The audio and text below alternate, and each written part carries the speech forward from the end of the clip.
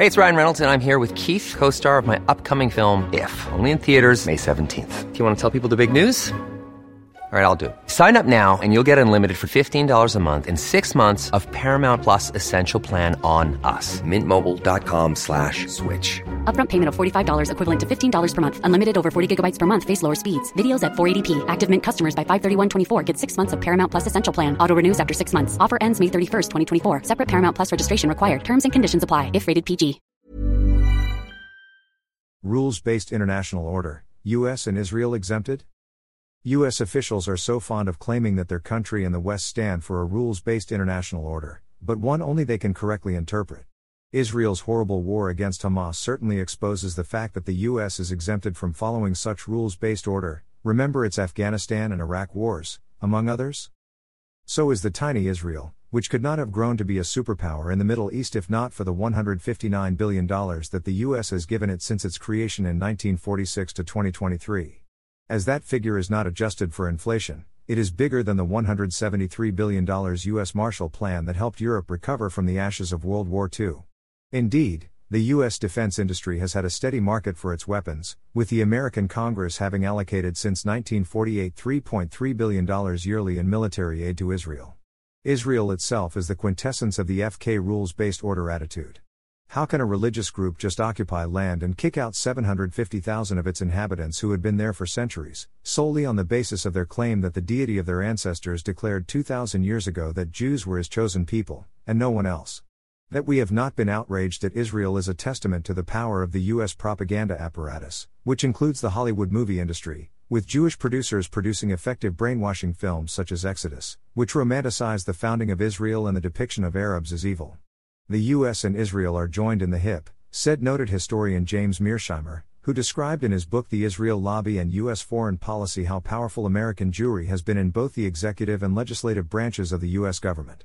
It seems indeed so powerful that Israeli Prime Minister Benjamin Netanyahu arrogantly ignored President Biden's plea to cease the non-stop bombing of Gaza and allow humanitarian pauses, backpedaling from his earlier call for a truce. Biden's hands are now soaked with the blood of over 4,000 children. The U.S. in mid-October vetoed a UN Security Council resolution calling for an immediate ceasefire of Israel's war against Hamas, with 12 of its 15 members voting for it. We are in a unique, ghastly moment in modern history when we watch videos every day of the gruesome murder by Israel of innocent civilians, estimated to number 10,000. Netanyahu, in an interview with ABC's anchor James Muir, shamelessly said, "No, it's only about 8,000 civilians, as 2,000 were Hamas." UN Secretary-General Antonio Guterres was not exaggerating when he said, "Gaza is becoming a huge graveyard for children." Netanyahu. What is grinding in my head is the thought, could Netanyahu have decided to commit mass murder only because he thinks this could cover up for his government's massive failure to detect beforehand the Hamas plan to invade Israel, which would have been known by hundreds of militants? Or that it would save his political career, besieged by serious allegations of corruption?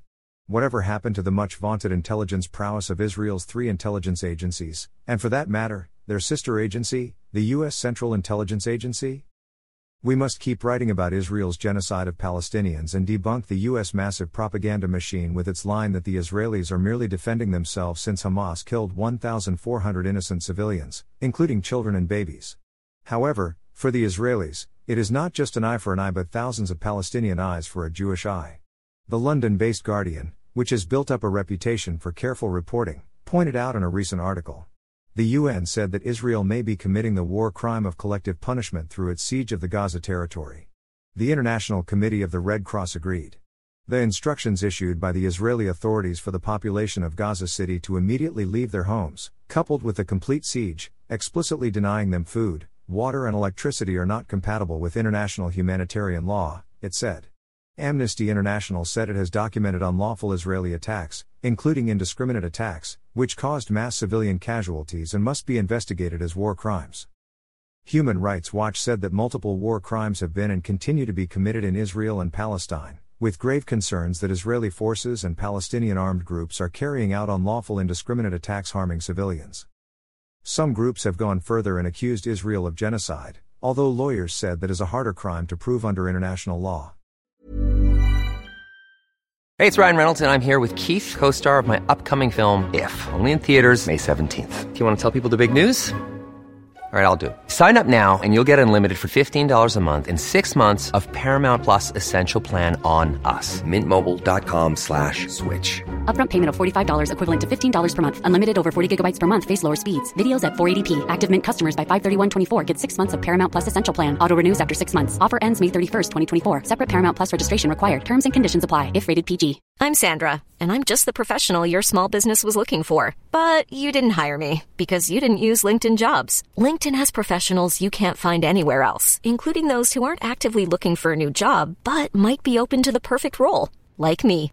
In a given month, over 70% of LinkedIn users don't visit other leading job sites. So if you're not looking on LinkedIn, you'll miss out on great candidates like Sandra. Start hiring professionals like a professional. Post your free job on linkedin.com/achieve today.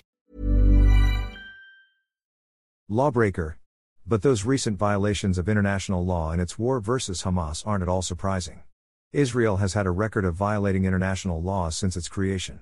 Among these, according to the Israeli Law Resource Center, are as follows, which is just half of what that center listed. It is illegal under international law to acquire land by force. Israel annexed land occupied by force during the 1948 and 1967 wars, lands other than those given by the UN 1947 to 1948 partition plan. Studies show Israel was not just defending itself as it develops de facto annexation with its settlements and separation barrier on occupied land, as it takes over most of the occupied territories, over 70%, and its natural resources for its own use and economic benefit, at the expense of the native population. Violating the UN Charter, Article 2.4, 1945, Declaration on Principles of International Law Concerning Friendly Relations, Israel did not comply with the UN partition plan, and took an extra 15% of the land in 1948, and then, following the 1967 war, Israel confiscated East Jerusalem and the Golan Heights. ILRC article. Since 1910, in different ways, the Zionists and then Israel have taken Palestinian lands, forced native populations from their land, and then refused the Palestinian landowners or tenants residency or employment on them. Following fighting in 1948 and then again in 1967, Palestinian civilians who wished to return to their homes in Israel and the occupied territories were forbidden re-entry, right of return, confining them to increasingly smaller areas of Israel and occupied territories. The Israeli government enacts laws and employs its military to keep approximately 750,000 Palestinian Arab civilians from returning to their homes following the end of fighting both in 1948 and in the occupied territories in 1967. This is in direct violation of international law and UN resolutions. 28 resolutions.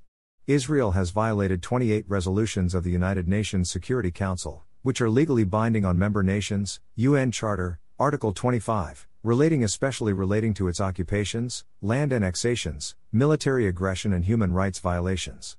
Israel violates the International Convention on the Suppression and Punishment of the Crime of Apartheid, 1976. This has been undertaken through its formal system of legalized discrimination against Palestinian Arabs. Israel's society-wide system of discrimination and isolation of the Palestinian people within Israel, and its system of exploitation, oppression and isolation in the occupied territories, fits exactly the official, legal UN definition of apartheid, which is considered to be a crime against humanity. The practice of passing laws that give special favor throughout Israeli society to the Jewish people over all other people, and especially the native Palestinian Arab people, embodies the UN definition of apartheid, which is giving special favor to one group of people above all other groups based on criteria like what religion they are. Israel violated Geneva Conventions 4, Article 33, 1949, Geneva Conventions, Protocol I, Article 75 2d, 1977, when its military took massive action against entire Palestinian communities, for example, destroying entire neighborhoods of homes, or confiscating communal farmlands, bulldozing homes, blocking off certain areas, or not allowing civilian populations to leave their houses for extensive periods of time. This is called collective punishment because it punishes entire communities for the actions of a few. And this government stands by Israel? The third part of my series on fake news over the South China Sea disputes on Monday. Facebook, Rigoberto Tiglao. X, @Bobitaglao. Archives, www.rigobertotiglao.com.